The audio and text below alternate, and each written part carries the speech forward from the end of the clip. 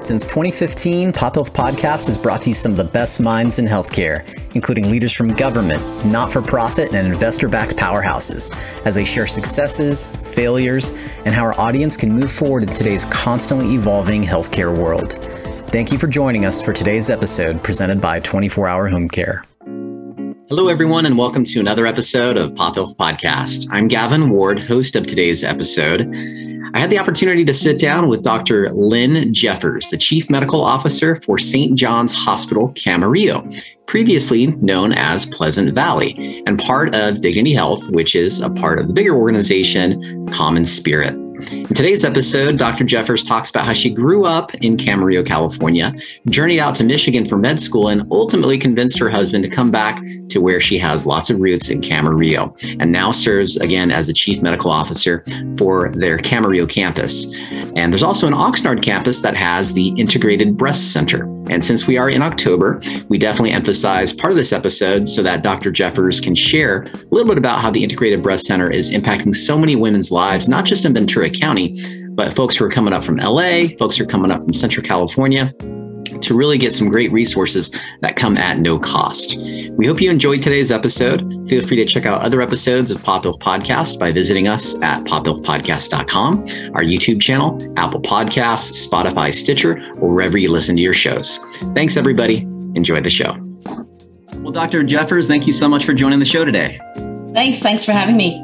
Absolutely. So as you may know, we like to start the show not so much talking about healthcare or business, but really getting to know the guest a little bit. So can you share with us something about you that might be surprising, a hobby, fun fact outside of the workplace? Well, I don't know. I was laughing because I'm thinking here, what is that surprising about me? So probably for the people who know me and know who I am, might be surprised that there was one time I was called into the dean's office as a medical school student. It was during the Clinton healthcare years, and I was in med school, and I realized that most of us were not getting a full picture of what the healthcare debate was about as med students. So a group of us decided to put on a national health policy forum, and we invited the most liberal to the most conservative. We thought we'd get all that information and people in between. And then I wrote this letter to Hillary Clinton, who was, of course, heading the whole thing. Now I'm dating myself, and saying that, we were having this event, University of Michigan, explaining what we were doing. And look, if you're interested, we'd love to hear from you. Of course, didn't expect to hear anything. Didn't expect, a couple months go by, and I get called into the dean's office. And thank goodness he knew me from other committees that we'd worked together on. And he said, so we received this letter from the White House, and it says that Hillary Clinton would like to, unfortunately has to decline the invitation to speak. And none of us here, we're all scratching our heads, could figure out who invited her. Yep. And then I said, I think I know who to ask. And so I brought you in here. So did you invite Hillary Clinton to speak at our med school? And I'm like, well, not exactly in those terms, and it went from there. And I said, I don't know if I should be offended or flattered that you first thought to come and ask me if I invited Hillary Clinton to speak. So that was for people who know, I would never usually get in trouble, and to get called to the dean's office would be a bit surprising. That is good stuff. A quick related note, I guess you can say, I invited Obama to an event and got no response. So, it doesn't hurt to ask. And honestly, that was the debate of the day. It's still the debate now, right? And it was just, wouldn't it be great to hear from her? And, when you're younger, you're like, why not? That's how life. Why not? Good for you. Well, clearly as a young lady, you had some ambition, and that's taking you to where you are today. But before we get into your current day role or roles, tell us a little bit about your background, where you grew up. I know you were a Wolverine, so tell us about that journey. Go Blue. I grew up in California, and the reason people always say, why did you go to Michigan? Well, I got accepted into med school out of high school. So that kind of made the decision for me, because it was hard to turn that down. Of course, I had to pull out the map and make sure I knew where Michigan was and what the state capital was, so I didn't sound like an idiot. But that brought me there. And when I interviewed out there, I had gone to this party of the other people in this program, and the people were just genuinely nice people. And this sounds sort of funny, but we're at this party, and when we were done, it was at one of the people's houses because he lived in town and his parents were out. And when we were all done, the guys started cleaning up the house, and I thought, who does that? Who does that? Who cleans up after a party? And I just thought, these are people I want to be around. This is the type of community I want to be in. Not to mention the fact that you got accepted into med school out of high school. So the winters were a little bit of a shock, but Ann Arbor is the quintessential college town with that campus. And of course, you can't beat the Wolverine team when it comes to football in the big house, whether we win or not. So basically, that's how I ended up as a Wolverine in Michigan. Okay, cool. So big house. I know what stadium you're talking about. Yes. 100,000 people. Yes. I'm a big soccer fan, which is the real football, no offense. Yeah, in Europe for sure. And I think one of the biggest attendances for soccer was there. And I'm sure with football, you guys have had massive crowds. I know OSU is your big rival. Oh, yes. Out there. So I hope to become better rivals soon. I know it's been some tough years. Yeah. So really quickly, I did not know, and forgive me, this could be ignorance, that high school students, when you say accepted to med school, so I have a buddy who went on a 3-year track with UC Riverside to go. And so when you get accepted to med school out of high school, is there basically it's a pathway, you're going to do some undergrad here and then here's where your grad school will be, or how does that happen? Yeah, this was a special program that Michigan had at the time. Their idea was just to create more humanistic, holistic physicians, that were not spending their whole undergrad just trying to get into med school, and that you would start early into a structured, thought out program that would expose you to ethics and expose you to other things that you normally might not have done in undergrad because you're trying to get into med school. And so it was, at the time that I went through, it was a 7-year program, and you knew that you were in med school as long as you didn't really mess up, or as long as you didn't change your mind also. But it was just a great program. Only 44 were accepted by, our year each year to go in. And I could spend my undergrad doing things like I took business law, I took accounting, I took anthropology, I took voice, didn't help my voice, but, it was just allowed you to explore all those other areas you might not have been able to do if you were just trying to get to that next step. Okay, awesome, cool. So before you went to Michigan, what inspired you to get into medicine?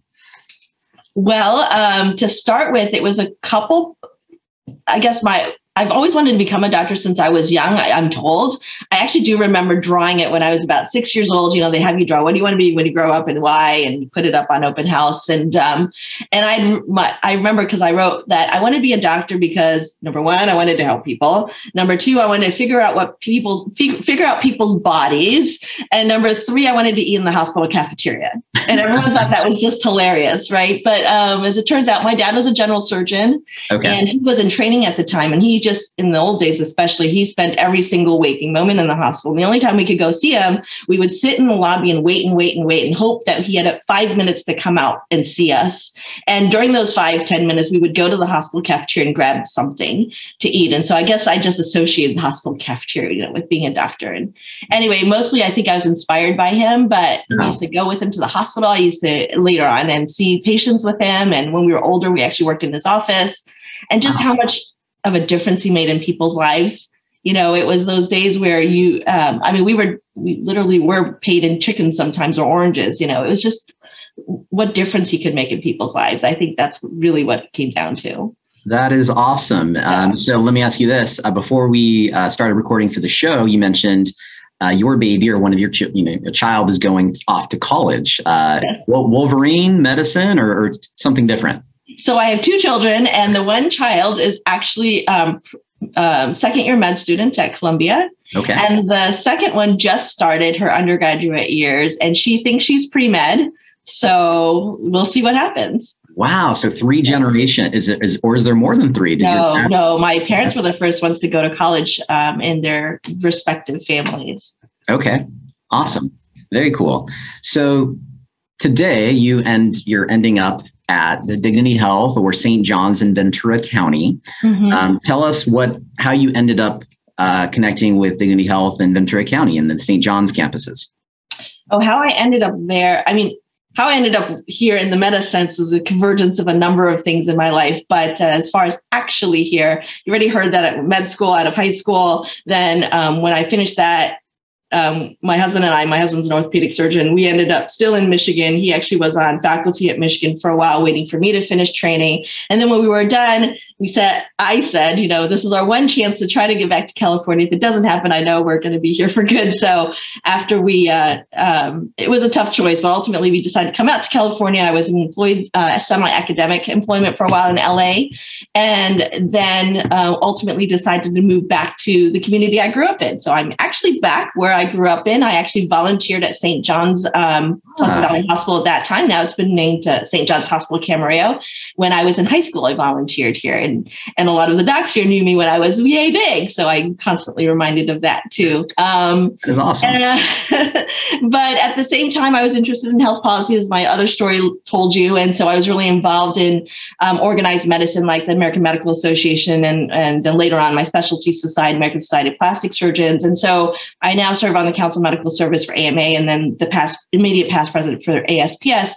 But that third path, and the reason there's a couple paths, it all ends up in one place, which is where I am now. And the last path was about leadership development and strategic planning and innovation, something that I've been really passionate about. And as part of that, and combining all the things that I just said, we helped to spearhead the Integrated Breast Center, which I know we'll talk about later here at St. John's. And as I did that for a few years, I was approached and they said, we'd really like you to be chief medical officer of this hospital, St. John's, then Pleasant Valley. We haven't ever had a chief medical officer here. It would be a new position. So I really have this opportunity to build. And since I love those types of opportunities where you get to mold and shape and really have an impact, sort of white spaces, I call them. So basically, that's how I ended up here. Wow, awesome. So audience, some of you who are not, California based, may not be aware of where Ventura County is. So Dr. Jeffers, I'm aware. I went to college up the road in Santa Barbara, up the 101. Yeah. And my wife loves the Camarillo outlets over there. And when I grew up here, it was very agricultural / suburban, right? Our high school, which is still there, was surrounded all by fields. If you ditched school, there wasn't a whole lot of places to go right around the high school. But we are halfway between Santa Barbara and LA. We've grown quite a bit since the time I was a kid. But it's a great community. It's a great family community. It's got wonderful weather. Probably at one time rated like the third best place, to live in the country. It's just far enough away from LA, but close enough to still enjoy all the culture and everything else you'd want from LA. Absolutely. I have very pleasant memories in Ventura County. First time I ever played golf was at Spanish Hills. Yes. I grew up low income, and so golf wasn't, a part of my area. But I met a girl at a preview day up in Santa Barbara for college, and she was a debutante and oh, wow. Country club member. So that Spanish Hills Country Club has fond memories for me. Oh, yes. It's beautiful. I remember when they were building it, we almost had our wedding there. Yeah. Oh, yeah. Beautiful location. So folks, check it out if you get a chance. Ventura County, great spot. Mm-hmm. So Dr. Jeffers, tell us a little bit about so St. John's is part of Dignity Health, which is part of Common Spirit. And there in Ventura County, you are supporting, in a sense, two different hospitals or campuses. Tell us briefly about St. John's and Ventura County. So, as you said, there's two hospitals here that are part of our system. St. John's Regional Medical Center was one that was founded back in, I think, 1912 by the Sisters of Mercy. It has 265 beds, which includes an acute rehab unit, which is, not as easy to find. We also have a brand new neonatal intensive care unit, which we're really proud of. We have this excellent, I think we're the first stroke capable thrombectomy site and the only one in the county. And so we're really proud of all of our programs here. It also has our nationally accredited breast center program there with a satellite at Camarillo. And then we have the hospital in Camarillo, which originally was not part of the system. And it was founded back in the 70s by a group of influential Camarillo residents who said, we really need a great hospital here for the community. And so they started it back in the 70s. That one actually is licensed for 130 beds. We have 72 of those are a subacute long-term care unit. And we just opened up a brand new tower, the end of 2018. And both hospitals have been ahead of their time because we really had private rooms back since the 70s and the 80s for regional. So that was something that was not true in the old days. So very proud of our hospitals and our program here. And most importantly, just proud of the people who work in it. Yeah, that's awesome. I haven't been, so I've been to both campuses in my career. And I didn't realize when I think of the Camarillo location, I think of Pleasant Valley, its old name. I think off the air, folks, when I was talking to Dr. Jeffers, I still called it Pleasant Valley. Shame on me. No, we just changed our name. I still call it Pleasant Valley because I forget. Okay, thank you. I don't feel so bad. But when I think of a tower, like in little, sleepy Camarillo, that's like a big deal. Right. So were you around like planning? Was that like a bureaucratic like hurdle you guys had to get past, or was that a pretty easy planning thing to do in such a quiet town? Well, it's something that needed to be done, and it's beautiful. It's a beautiful campus, and it's not like it's a huge tower, like, 10 floors high or anything. It's just 3 floors. And of course, everything has to go through planning and of course, approval. But I think everyone recognized how important it is that we have a strong hospital, and just everyone was really excited to have this brand new hospital. That hospital, if you've ever been to it, was planned back in the 70s. And so it looked like it came from the 70s. And there were some really cool architectural things that I remember when I was in high school we were really proud of. But none of the rooms were square, because it was supposedly this new design thing for earthquakes, but really made, our day-to-day lives, logistics a little bit more difficult. So the brand new hospital has regular square, rectangular rooms. Okay, awesome. Cool. So our audience, which we shared before recording today, it's mostly healthcare professionals. So the public can listen and watch as well. But can you share with us, while we're all healthcare professionals for the most part that are watching or listening, the CMO role, Chief Medical Officer, a lot of us may not know kind of what that actually means. So can you give us at a high level kind of what that means and your role? Well, I think that some of us don't know because I think it depends on where you are and how it's being utilized at different sites. But the interesting thing is, I think originally it evolved as a liaison between the medical staff, your physicians, and the hospital, especially when more people had been practicing independently and in their own practices and trying to help bridge the gap between sometimes what a hospital needs to have happen and what the physicians need, et cetera, to get that to be more aligned. As things have evolved, though, and I actually was just reading an article about this, about the evolving role of the CMO, you're also here to help link all aspects of the hospital care. You're here as an integrating force. In general, traditionally, we're in charge of quality and safety on campus, of credentialing or helping to facilitate credentialing and peer review that the medical staff does. We're also here to look at utilization, like length of stay, prior auth, but physician advisors looking to make sure that people admitted under the correct status and resource use. But there's also other components of it. It can be about physician practice evaluation or helping with the program growth or strategy. And those last few are the places where I think that sometimes in some places we're underutilized. And I was just on a panel where we were talking about this. Really, if you look at some of the studies, and Becker's has reported on this, the hospitals and the health systems that have physicians at the forefront have better quality and efficiency and actually metrics in general and financial status than ones that are not. And so it's been proven that if you involve your CMOs in ways and highly utilize them, it can really be great for the bottom line as well as the care and quality for your hospital and your health system. But I do want to add one thing that's been interesting. I had another conversation with somebody who was saying that the CMO role has been expanding, that there are companies, especially in the tech world, who you think wouldn't need a CMO, who are now hiring CMOs because of what they bring to the table and their perspective and the healthcare perspective. And as you know, healthcare reaches so many things now in tech and whatever industry it is, that there are many more opportunities for physician leaders than there have been in the past. Yeah, no, awesome. And the physician, you mentioned the physician advisor role. Yeah. I didn't even know, like, for example, case management had like a physician advisor role until recently. And there's a conference this month about it. So cool to hear that you're expanding. Now, so the CMO role over the last 18 months with the pandemic, it's probably been like anything you've ever seen. So while we don't want this episode and we want to get to some other topics, could you briefly share over the last 18 months, like, how your role has changed, or maybe like briefly a challenge or success story that stands out to you? Yes, absolutely. For everyone, the last 18 months was just a challenge. I So my experience might not be as typical, but I was chief medical officer of St. John's Pleasant Valley. I mean, see, I said it myself, Hospital Camarillo as well.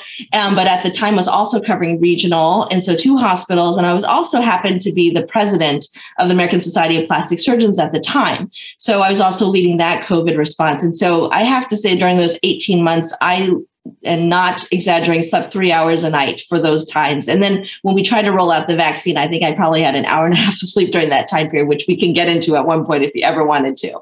Wow. But I think in talking to my colleagues across the country, one thing that COVID really pointed out to us was a couple things. Number one, how important it was, especially in things like this, to have that clinical perspective for the first time. I think a lot of health systems and other people recognized that it was important to have physician leaders. But number 2, how much collaboration, agility, and innovation made a difference across the country, those success stories. So you asked me to give you an example.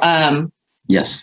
The first one that came to mind would be convalescent plasma. You might have heard about it in the news. The idea was at the time, remember in the beginning, we didn't have anything, right, really to give these people. We didn't really know what was going to work or not. And this idea that was being used for previous pandemics like SARS, et cetera, was to take the blood or the plasma of somebody who'd already been infected and survived, and then infuse that to somebody who is newly diagnosed. And so one of our physicians happened to have taken care of the very first one in the county, very first patient. And he had another one that was now in the ICU that we didn't have any options for. And he came to me as CMO and said, I want to do this. How do we do this? And obviously time is of the essence. The guy is on the ventilator, whatever. So basically within a span of 2 hours, pulled in everyone we thought needed to be in the room, which was myself, the pathologist, the lab people, the legal, our IRB, which is our for research, and all critical care, everybody you could think of. And we basically said, if we want to do this, how do we do this legally and ethically?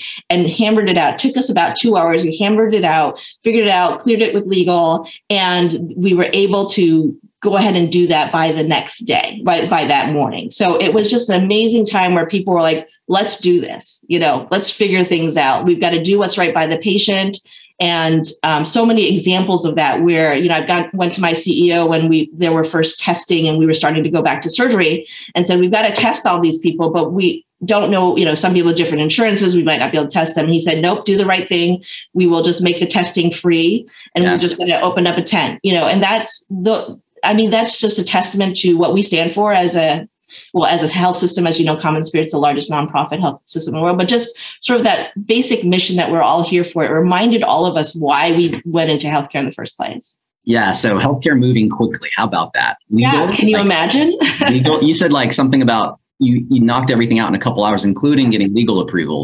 That would never happen. So there's hope that we can move quickly in healthcare. That's good news and a great example right there. So thank you for sharing about the CMO role. Let's jump over to the St. John's Integrated Breast Center. And I've never heard, I've known about, breast cancer and breast treatments and things like that, but I've never heard of a specific department known as an Integrated Breast Center. So can you kind of briefly share what that means and what that is? Sure. So to give you context, we talked about Go Blue and Wolverines, and I trained there. And Michigan had the very first comprehensive breast center in the country. So that's the background I was coming in with. And then when I was employed and as semi-academic, I was working at a cancer institution. So when I first got here, there was a core group of people who were really passionate about cancer, and we would have each other sell. If we got a patient, I'd call somebody call me and say, "Can you get this person in?" So we already had that, but what we didn't have was this actual center. And also what we didn't have was it depended on where the patient started out with. And if they weren't part of that group, sometimes they wouldn't see me until things were already decided. So, And in plastic surgery, there's times where if you are not seen, that certain decisions make a difference of what your choices are later. At any rate, the group of us just said, we need to create a center where we basically codify formally what we're actually already doing. And then what we wanted it to be was sort of this one-stop shop, which is what the Michigan one was, where you could come and we would treat you. It would be patient-centered. It would be about you as a whole patient, not you as a disease. And then actually approaching cancer as a team care approach. Yeah. Because cancer is so multidisciplinary. I mean, you have to have the oncologist, you have to have the radiation oncologist, you have to have the surgeon, all these, the genetics, the people who are doing the clinical trials, the nutritionist, social work, all of that sort of needs to all be in the room if you want to treat the whole person and get them through this whole journey. And so that was a plan. It took us a while to get it all done, but we ultimately had the ribbon cutting. I think next year in October will be our 10th year anniversary. I can't even believe that. And part of that was we wanted to get accreditation. So we got accreditation from the National Accreditation Program for Breast Centers. And I think there's only 36 in California that have it. But we really wanted to show people like we're meeting national standards and we're going by what is the most cutting edge of the day. And so we've sort of stood by that and been recognized by a number of grants that you and I were talking about before, including the Avon Foundation, the Plastic Surgery Foundation, Sientra, Meadowlarks. I mean, it's just been a labor of love and the community behind us. And I think the best part about it is the patients. And we have people, since everything is free at the center, the services we offer, we have patients referring some of their friends who came from like Woodland Hills or Paso Robles, just because they had such a great experience with us. So tell me, you said everything is free at the center. So the center offers things like, we have support groups, of course. We have wigs. We have yoga. We have relaxation therapy, social work. We actually have a grant for a nutrition counseling. So we have a certified nutritionist, dietitian who is certified in oncology nutrition. Okay. And you can actually get a free visit with her where she can talk to you about, eating to beat cancer and eating, to keep cancer at bay. And we actually put together Breast Symposium. Actually, we had that before we were officially a cancer center. And she's always one of their favorite speakers. And then finally, most importantly, I think is part of the center, creating the center was to have a nurse navigator. So Alicia Zaragoza is our patient navigator. And she was the very first nurse navigator in the area. And as a result of that, talking about pebbles and ripples, she actually helped other sites and other hospitals in our area who also wanted to create similar things to help them set up their navigators. So, one good idea, and hope to spread that and improve the journey of our cancer patients in the area. But can I ask you about that you're a survivor as well? Like, do you mind if I do that? Yeah. Okay. Yeah, no, I was diagnosed in 2018. And, ultimately had my chemo, my radiation, my surgery, multiple surgeries. And it's ironic, but at the end of the day, somebody said, isn't it ironic you got breast cancer and this is what you do? Because my practice, obviously, for reconstruction involves breast cancer.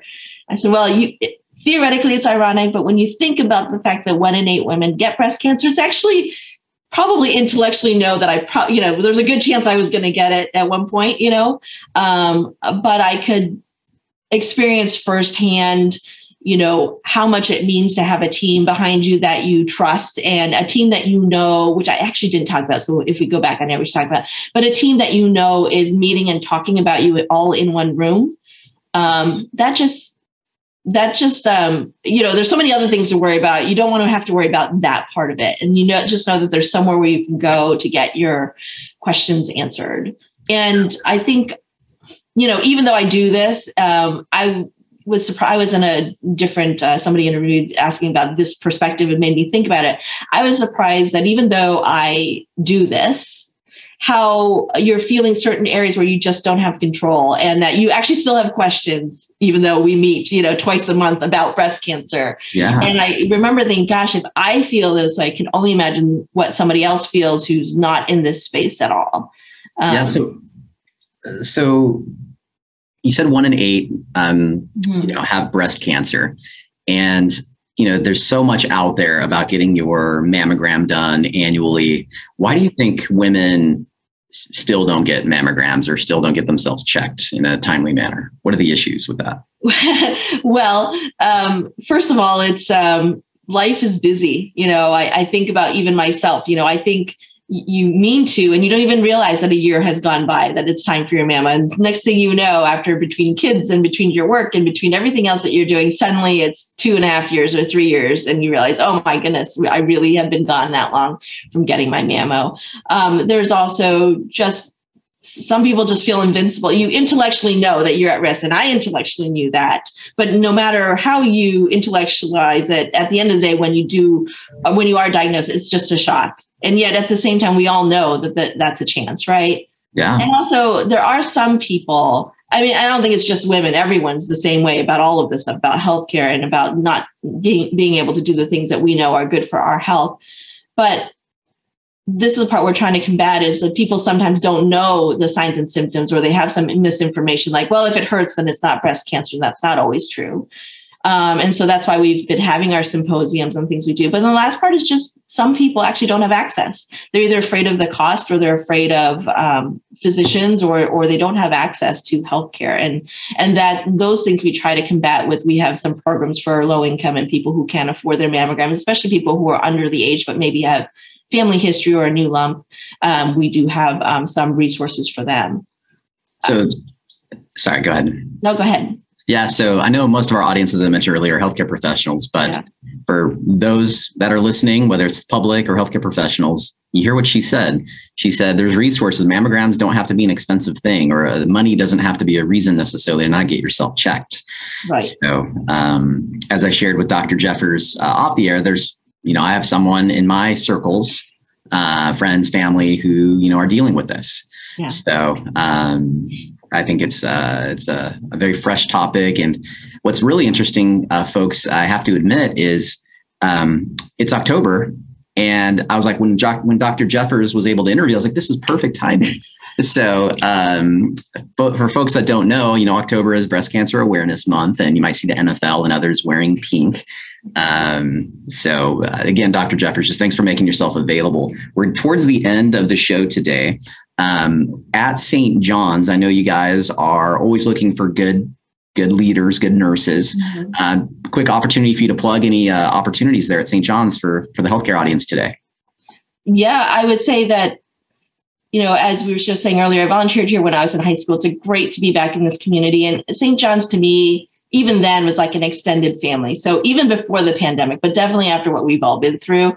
And I think we saw the difference it made to reach across all parts of the hospital community, the healthcare, to do what we were all passionate about. And if you believe in that type of mission and you want to make an impact every day, we definitely welcome you, and we look forward to working with you. We have, as many parts of the healthcare system across the country, there are many opportunities here, many open positions that are out there, and we look forward to getting to know you if you're interested in helping us to spread that. It sounds hokey when I say it, but helping us to spread that human kindness, which is our slogan, in a world that, as we all know, really need it right now, all the time, but especially right now. And here, as I hope you've heard and we've talked about, we want to treat our patients as a whole person. We want to be on the cutting edge. In fact, we didn't really get to talk about it, but, we have probably the only Tech Mozart system here in our OR for our breast cancer patients, and Savvy Scout here. So, there are things here that we are really passionate about. And if you're interested in that too, I would love to meet with you and to work with you. Awesome. And how can folks, let's say they are interested in seeing what the openings are, what's the best way to do that? On the Dignity Health Common Spirit website, there you can actually click on and do a search based on the type of openings you're looking for and the type of positions you're looking for. It's just out there for public. Okay, great. And then Dr. Jeffers, are you active on social media? If people want to kind of follow you and what you're up to, what's the best way to do that? So I'm on LinkedIn, Twitter, Instagram, and Facebook, some up to varying degrees. But basically my handle is Dr. Lynn Jeffers. So DrLynnJeffers on all four, basically. Great having you on the show. Thanks for having me. Yeah, you're very welcome. And folks, again, it's October when this comes out. So feel free, if you know anybody in your life that has been a survivor, just like Dr. Jeffers, please honor them, remember them, love them, and spread that awareness. Dr. Lynn Jeffers, Chief Medical Officer, as one of many hats that she wears, has joined us today. Thanks again, Dr. Jeffers. Thanks for having me. Thanks, everyone, for tuning in to another episode of Pop Health Podcast. We hope you've enjoyed today's episode, and if you have and want to check out other episodes, visit us at pophealthpodcast.com, iTunes or Apple Music, Spotify, Stitcher, and now YouTube as well. Take care.